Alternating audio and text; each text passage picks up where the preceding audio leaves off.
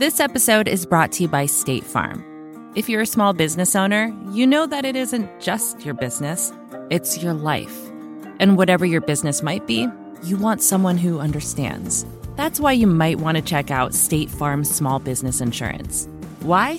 Because State Farm agents are small business owners too, living and working in your community. That means they know what it takes to help you personalize your policies for your small business needs. Like a good neighbor, State Farm is there. Talk to your local agent today. You know how to book flights and hotels.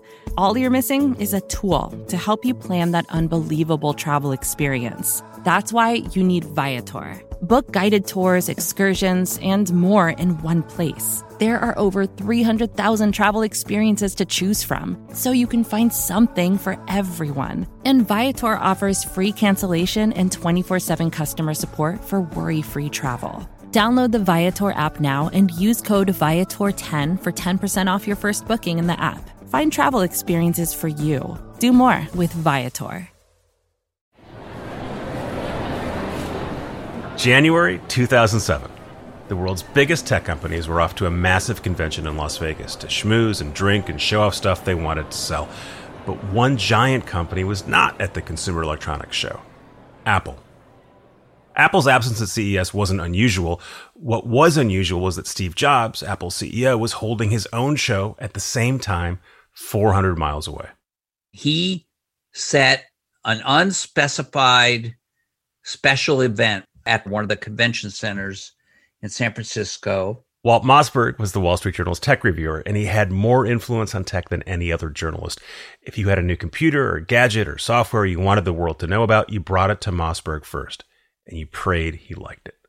Steve Jobs had cultivated a relationship with Mossberg for years. He called him up routinely, off the record, to shoot the shit. Now Jobs wanted Mossberg at his event. And like others, I was invited. And I said to Katie Cotton, his head PR woman who called to invite me, "What's it about?" And she said, "I can't tell you, but it's big." Mossberg said no. He was going to CES instead. Then he got another call. This time, it was Jobs on the line. And he says to me, "Be there." I said, "I don't have to be there. I mean, I have all these other appointments. There are other companies other than Apple, and, you know." And he said, "I understand that, but you will kill yourself if you're not at this." And I said, "Well, what is the product?" He said, "I can't tell you." But he said, "I'm telling you, I'm giving you my personal word that it's the most important product since the Mac, and that you will be extremely unhappy with yourself if you don't come." That was a hard sell from one of the world's best salesmen, and it worked. Mossberg got on a plane to go see the Steve Jobs show. Every once in a while, a revolutionary product comes along that changes everything. Jobs was on stage in his standard uniform: jeans, New Balance, black turtleneck. He told the crowd he'd be introducing 3 revolutionary new products. The first one is a widescreen iPod with touch controls. The second is a revolutionary mobile phone. And the third is a breakthrough internet communications device. People who paid attention to Apple knew that Apple was going to make a phone someday, so there were huge expectations it would be groundbreaking. But the phone itself, that was a total mystery. An iPod, a phone, and an internet communicator. An iPod, a phone. The way that he started kind of teasing you into thinking it might be multiple devices. Are you getting it? This is one device. And we are calling it iPhone. I thought it would change phones forever. It was incredible. I thought it was going to be an enormous hit. And it was. The iPhone changed phones forever. But it also changed personal computing. It changed business. It changed Apple. And it changed us. Welcome to Land of the Giants, the Apple Revolution. I'm Peter Kafka. I cover technology for Vox and Recode. We spent a lot of time in previous seasons talking about powerful tech companies, Google, Amazon, and Netflix, but this is the first time we're talking about a powerful tech company that makes tech products for a living. Products you touch, products you hold in your hand or wear on your body. Apple started out as an innovative but niche personal computer company. Now it's the world's most important consumer electronics company. Even if you don't use its products, you live in a world Apple has completely reshaped. It's created entirely new industries, wiped out giant competitors, and it's changed the way all of us live. And all of that's because of a single product, the iPhone. Okay, quick survey. What kind of phone do you have? If you're in America and you're listening to this podcast, you've got an iPhone. What's that? You got something else? You got an Android? Okay, it's possible. In truth, and because my editors want me to spell this out, iPhones only account for about half the smartphone market in the US. But even so, that still means you're using a phone that looks and behaves just like an iPhone. Because after the iPhone came out, there was no going back. It became the template. Next question. Do you remember what phone you had before you got an iPhone? And more important, do you remember what life was like before the iPhone? You probably don't. It was a while ago and a lot has changed. So we asked some tech journalists, The Verge's Nilay Patel and The Wall Street Journal's Joanna Stern, to help us remember the before times. In late 2006, you would buy a phone based almost entirely upon what it looked like, because all it could really do was make phone calls. You either used a regular cell phone, which was a flip phone type thing, which you would really just use to make calls, and you could do like light texting on it. But the thing most people cared about was, what does it look like? And that's where you got a phone like the Motorola Razr. Hello, Moto. Everyone wanted the Razr phone. And that was around that time, and that was like a status symbol. And then you had like another class of devices, which are really the BlackBerry or Pocket PC, which was like I can't curse on this podcast, right? Yeah, go for it. Yeah, it was get shit done phones. Connect to everything you love in life with BlackBerry. Type on this keyboard, send email. You could also text. You could also do phone calls. So, phones were something you used to make phone calls, maybe text people. If you worked on Wall Street or you wanted to seem important, maybe you used it for email too. And if you wanted to take decent digital photos or listen to music, then you needed a few other devices. I think about the stack of things I carried around my pockets in 2006. You had your wallet, your keys, you had your cell phone, and then you almost always also had an iPod. And the iPod was a far superior device to any cell phone. People preferred using them to their phones. And it just seemed obvious, I think, to everyone at every layer, whether you were a titan of industry or whether you were just a person carrying on two devices, that these two things should be the same thing. Steve Jobs was one of the people that realized that the iPod and the phone were going to merge. So Apple needed to be the one that figured out how to merge them before someone else did. One big problem for Apple, it had never made a phone before. It'd been making computers since 1976 and iPods for the last few years, but cell phones were a whole different beast. But one big advantage for Apple, it had never made a phone before, which means it didn't have ideas set in stone about what phones should be.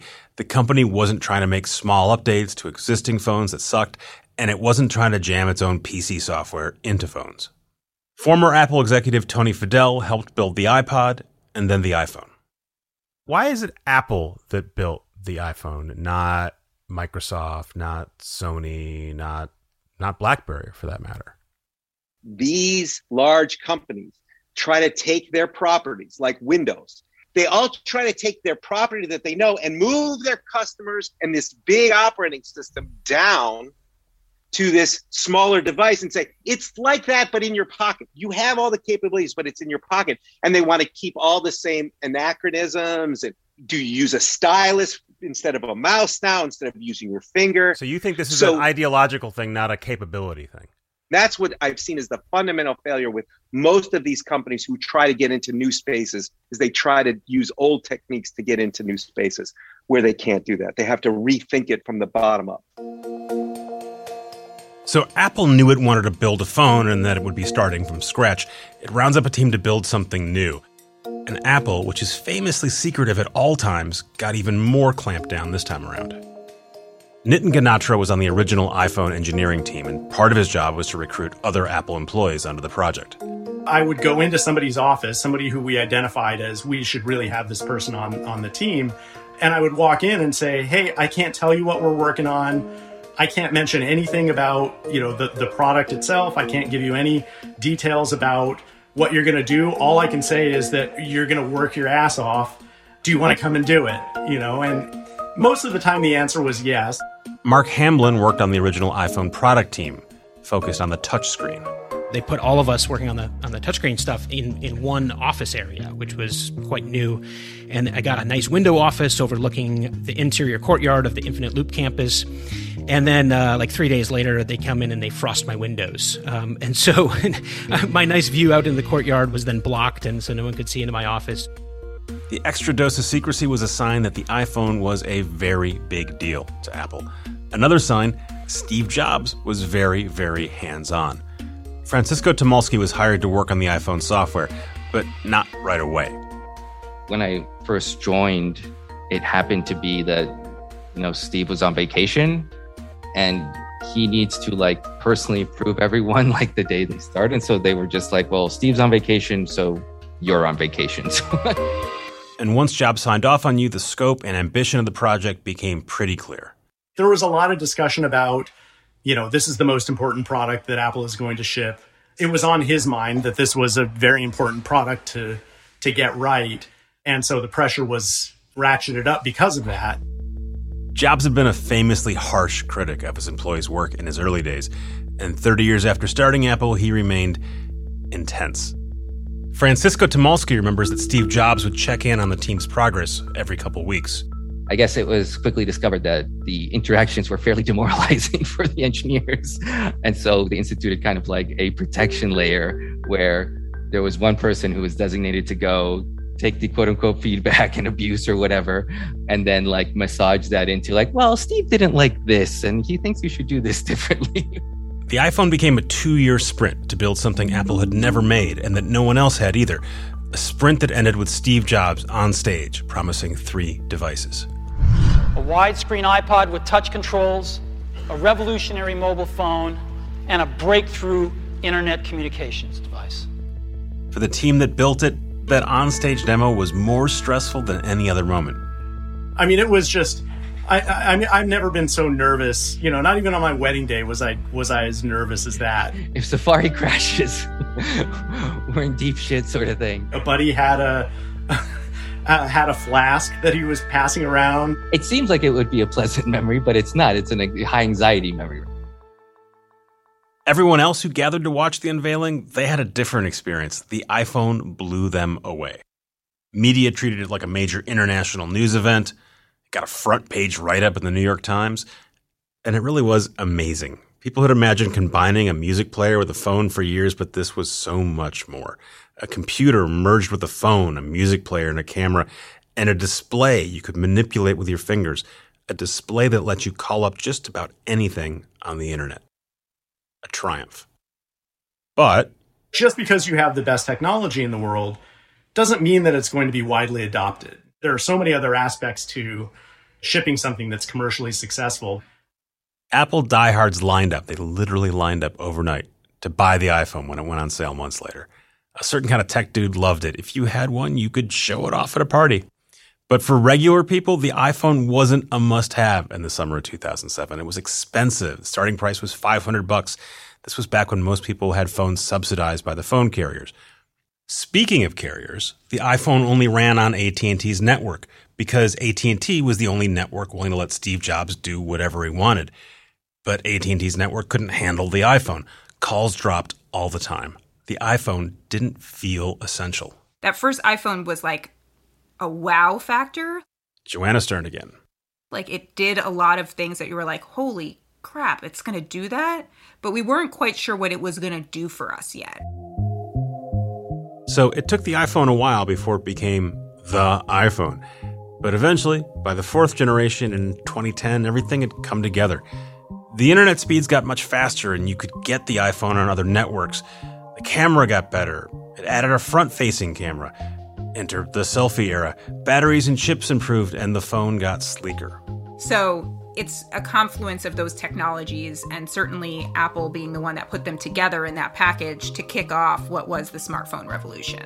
But the biggest change to the iPhone was something no one gave much thought to in 2007, because no one really knew it was missing. An app store. The thing that truly transformed the iPhone, because it opened up the phone to the world's developers who made apps that changed what the iPhone could do for you. It's what let the iPhone make good on the promise Steve Jobs laid out when he first showed it off. Here's The Verge's Nilay Patel. Chicken and egg, but what is more important, the iPhone or the apps that the iPhone enables? The apps. Because? Steve Jobs introducing the iPhone as a phone, an iPod, a breakthrough internet communicator. It's the breakthrough internet communicator that has changed the landscape of the entire world. If you don't have the application ecosystem to support the actual breakthrough, you just have a widescreen iPod with touch controls. When we come back, the App Store revolution begins.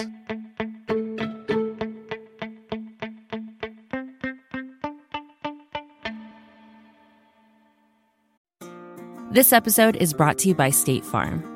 You've heard it before. Like a good neighbor, State Farm is there.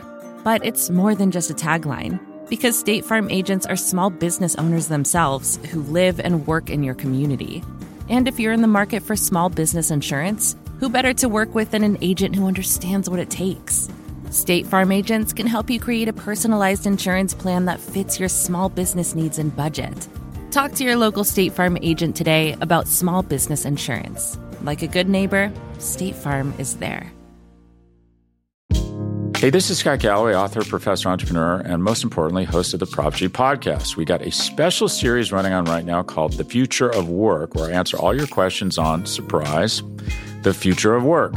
Questions including, what are we missing when we work remotely? Or how do we handle work-life balance when a major opportunity comes knocking? From the provocative to the technical, we're offering insights you won't want to miss. So tune in to The Future of Work, a Prop G Pod special sponsored by Canva. You can find it on the Prop G Pod wherever you get your podcasts.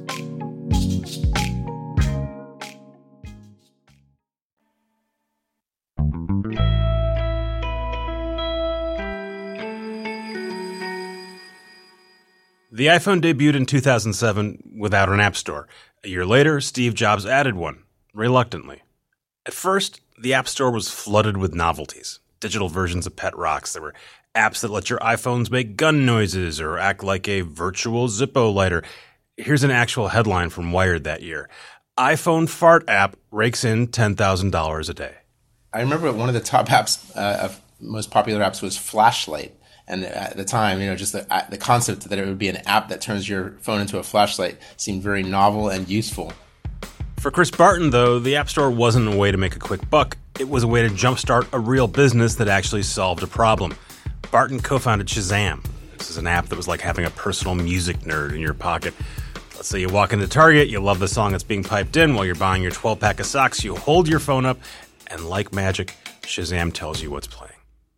Shazam existed before the iPhone and the App Store, but it was a pain in the ass to use. You had to call a number and hold up your phone, and then Shazam would record a bit of the song and analyze it, and then a little later it would text you the name of the song. Then came the App Store, which instantly let Shazam do two things. It let Barton and his company build an app that could access the iPhone's powerful software and sensors, so it could do all that looking up and analyzing right away. And just as important, it let anyone with an iPhone find and download Shazam easily with a couple clicks. Before that, we had been looking at sort of very small numbers of users, tens of thousands, hundreds of thousands of users. And then with the hockey stick growth curve of smartphones and the app stores, we quickly went into the next years of seeing millions of users and tens of millions of users. This was a radical change in the way that software worked on phones. Before the App Store, phones came with a smattering of crappy apps. They were pre-installed on the home screen. They called it the deck. And you got what you got. You didn't get a say in the matter. The phone companies and the phone carriers did deals behind the scenes, and so you'd buy a phone preloaded with apps you didn't choose and would never use, and it was really hard to get any new software onto your phone. The App Store made this super easy, and Shazam found a huge audience via the iPhone. It eventually stalled out and sold to Apple for less than its investors had hoped, but Shazam still got a shot. And eventually, developers caught up to the possibilities that the iPhone, in combination with the App Store, could open up. And they made apps that changed the way we interact with each other and changed the world. Apps that built new industries. What the App Store solved for so many companies is that it largely changed users' behavior. And it basically said, okay, hey everyone, you have these phones, and now you, in just a couple clicks, you can start doing a whole bunch of other things. And so it's game changing. Before apps, if you wanted to get a ride somewhere, you had to call a cab company. And you didn't really know when that cab would arrive and who would be driving you or what it was going to cost. Uber changed all that. And the person driving the car would use their phone to find you. You hired them temporarily with Uber and Apple acting as middlemen. That equation turned Uber into a $76 billion company that remade transportation and, for better or worse, kicked off the gig economy. None of that happens in a world where the iPhone doesn't exist. Instagram, Snapchat, TikTok, they're all designed to let users make and share and consume photos and videos directly from our phones, anytime, from any place. And now they're multi-billion-dollar businesses that have changed the way we socialize and think and vote. The App Store is the way all this gets to your phone. It's the store where you pick the software for your phone. This is one of those changes so massive you couldn't really tell how big it was going to be. But it was also a change that happened very, very fast. In 2007, there was no App Store. In 2009, if you needed to do something, well... There's even an app for that. Yep, there's an app for just about anything, only on the iPhone. And now we don't even think about it. Apps and your phone are the same thing. The two of them together unlock a whole new world. The story of the App Store also tells us something about Apple. That while it used to be a computer company, those days are long gone. Apple is now an iPhone company that also sells computers and a few other things. Half of its revenue comes from the iPhone and just 10% from Macs. And most of the other non-Mac stuff Apple sells really is iPhone stuff too. The App Store, which generates billions of dollars a year for Apple, that's an offshoot of the iPhone. AirPods, they're meant to work with the iPhone. You literally can't use an Apple Watch without an iPhone. You throw all that together, and 80% of Apple's revenue comes from the phone. So the iPhone has changed Apple and business and tech, but the thing that has changed most in the iPhone era is us. With the new iPhone, you can watch, listen, ignore your friends, stalk your ex, download porno on a crowded bus, even check your email while getting hit by a train. All with the new iPhone. That's from a 2010 episode of Futurama. It's about devices planted directly into your eyes. Get it? iPhone. It came out a couple years after the iPhone's debut. So most of us aren't injecting devices into our bodies quite yet, but Adam Alter, who teaches marketing and psychology at NYU and studies how phones affect our behavior, says we're basically there. 75 to 80% of people say they can reach their phones without moving their feet 24 hours a day. That's a functional implant as far as I'm concerned. How much time are we spending on our phones? A lot, obviously. We're not sure about the total amount. A couple years ago, marketing company Zenith estimated we're spending 3.5 hours a day on our phone's mobile internet. And that seems super low to me because my iPhone tells me I'm spending 10 hours a day. And no matter how much time we spend with our implant/phones, it's time we're not spending doing something else. I think it's taking the place of, to a large extent, recreation that doesn't involve screens. So if you look at how we spend our discretionary time, that's the time that most of us allocate significantly to our phones. Freaking out about tech and screens and how much time we're spending on them is not a new thing. People were doing this about TV as soon as TV showed up. I spent many, many hours watching bad TV in my basement growing up, and now my kids are spending many, many hours on their screens. But they're watching better stuff and they're playing cooler games. That's an improvement, right? Maybe. Maybe all the unease we feel about the way phones have inserted themselves into our lives is just an echo of panics we've had in the past. But it feels different to me. And it seems different to people who study this stuff for a living. A lot of researchers are spending a lot of time trying to figure out just how precisely phones are changing the way we think and feel.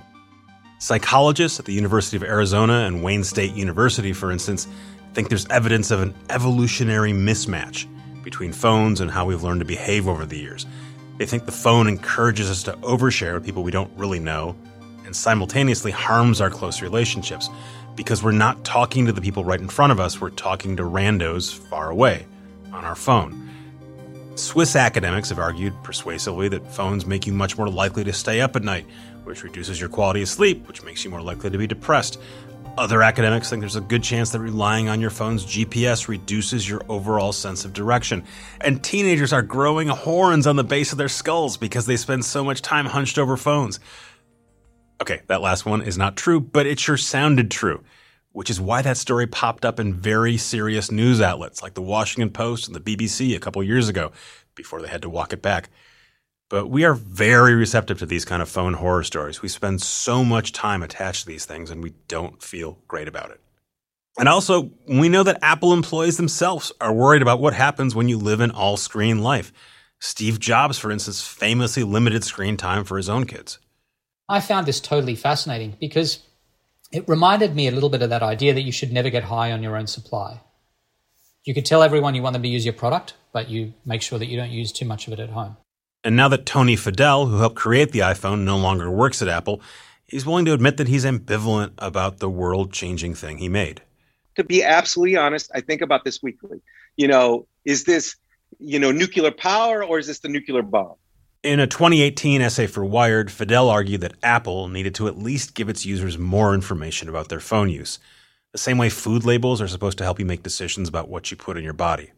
But don't blame the refrigerator for what you put in it. Right? The iPhone is a refrigerator. If you want to put unhealthy things in your refrigerator so you eat those every day and open that refrigerator every day, that's your fault.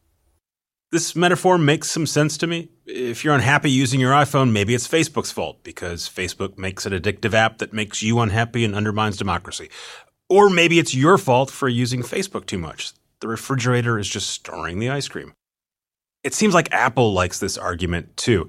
Months after Fadell wrote his Wired story, Apple introduced Screen Time. It's a feature that tells you how much time you spend on your phone. That is, a food label. And now Apple is requiring labels for apps, too. But we've had actual food labels for years. We're not getting any thinner. And I don't think telling you you're using your phone too much is what's going to make you put it down. So what would make you put your phone down?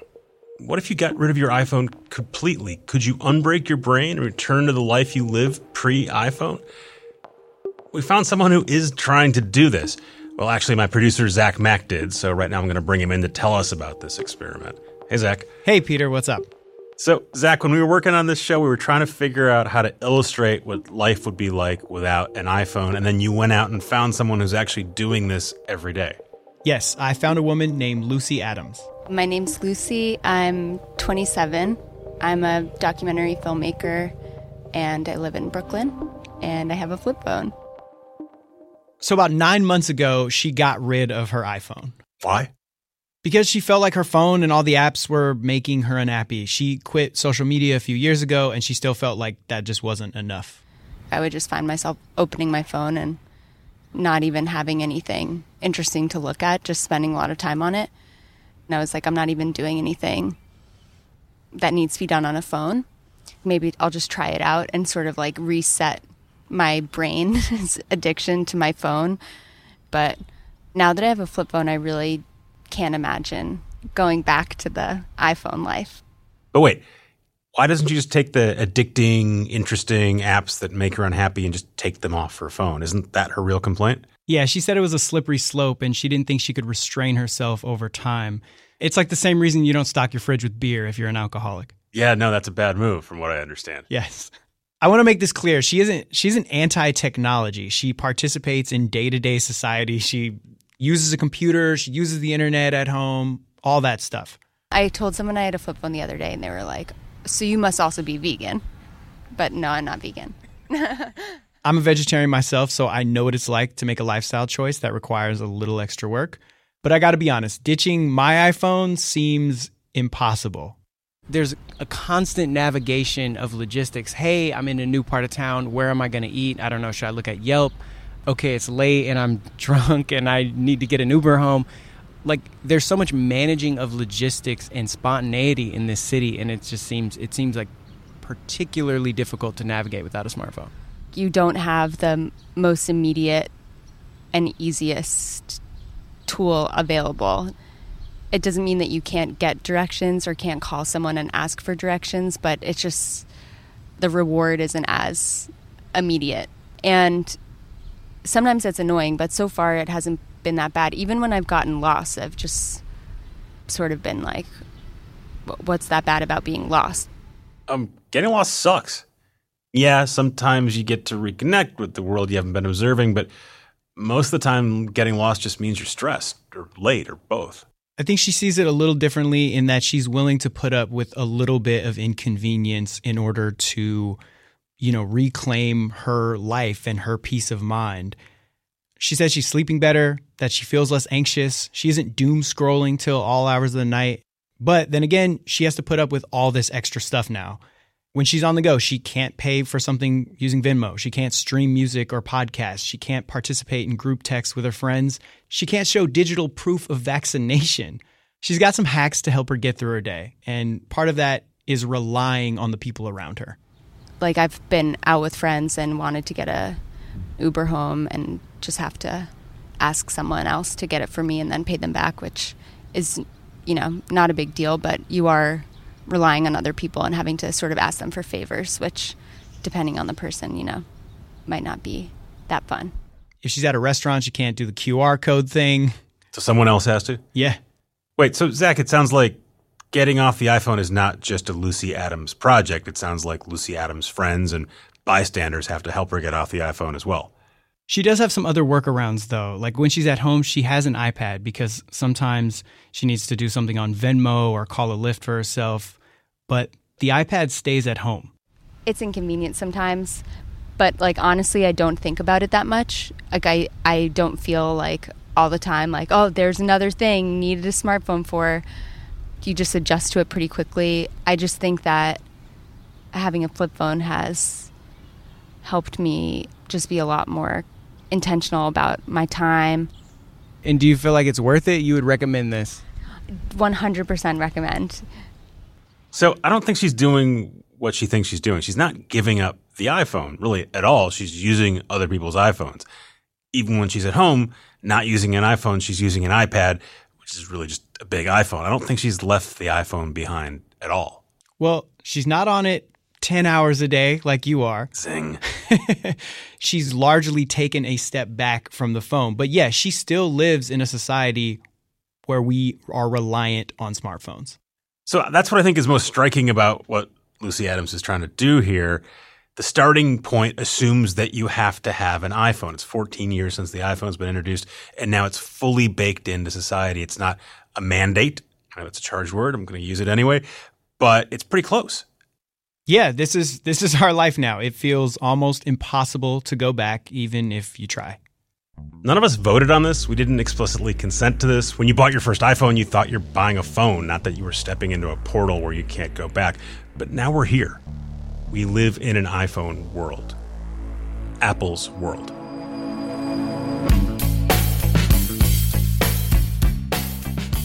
Next up, how a computer company becomes all-powerful by ditching computers. Well, it changes it from a computer company to a consumer company. This is a dramatic shift. I mean, it helps sell a lot more computers. But look, Apple's path was to become a consumer company. Land of the Giants, The Apple Revolution is a production of Recode by Vox and the Vox Media Podcast Network. Awesome people work on this show. Zach Mack is the show's senior producer. Our producer is Matt Frasica. Jolie Myers is our editor. Serena Solin is our fact checker. Brandon McFarland composed the show's theme and engineered this episode.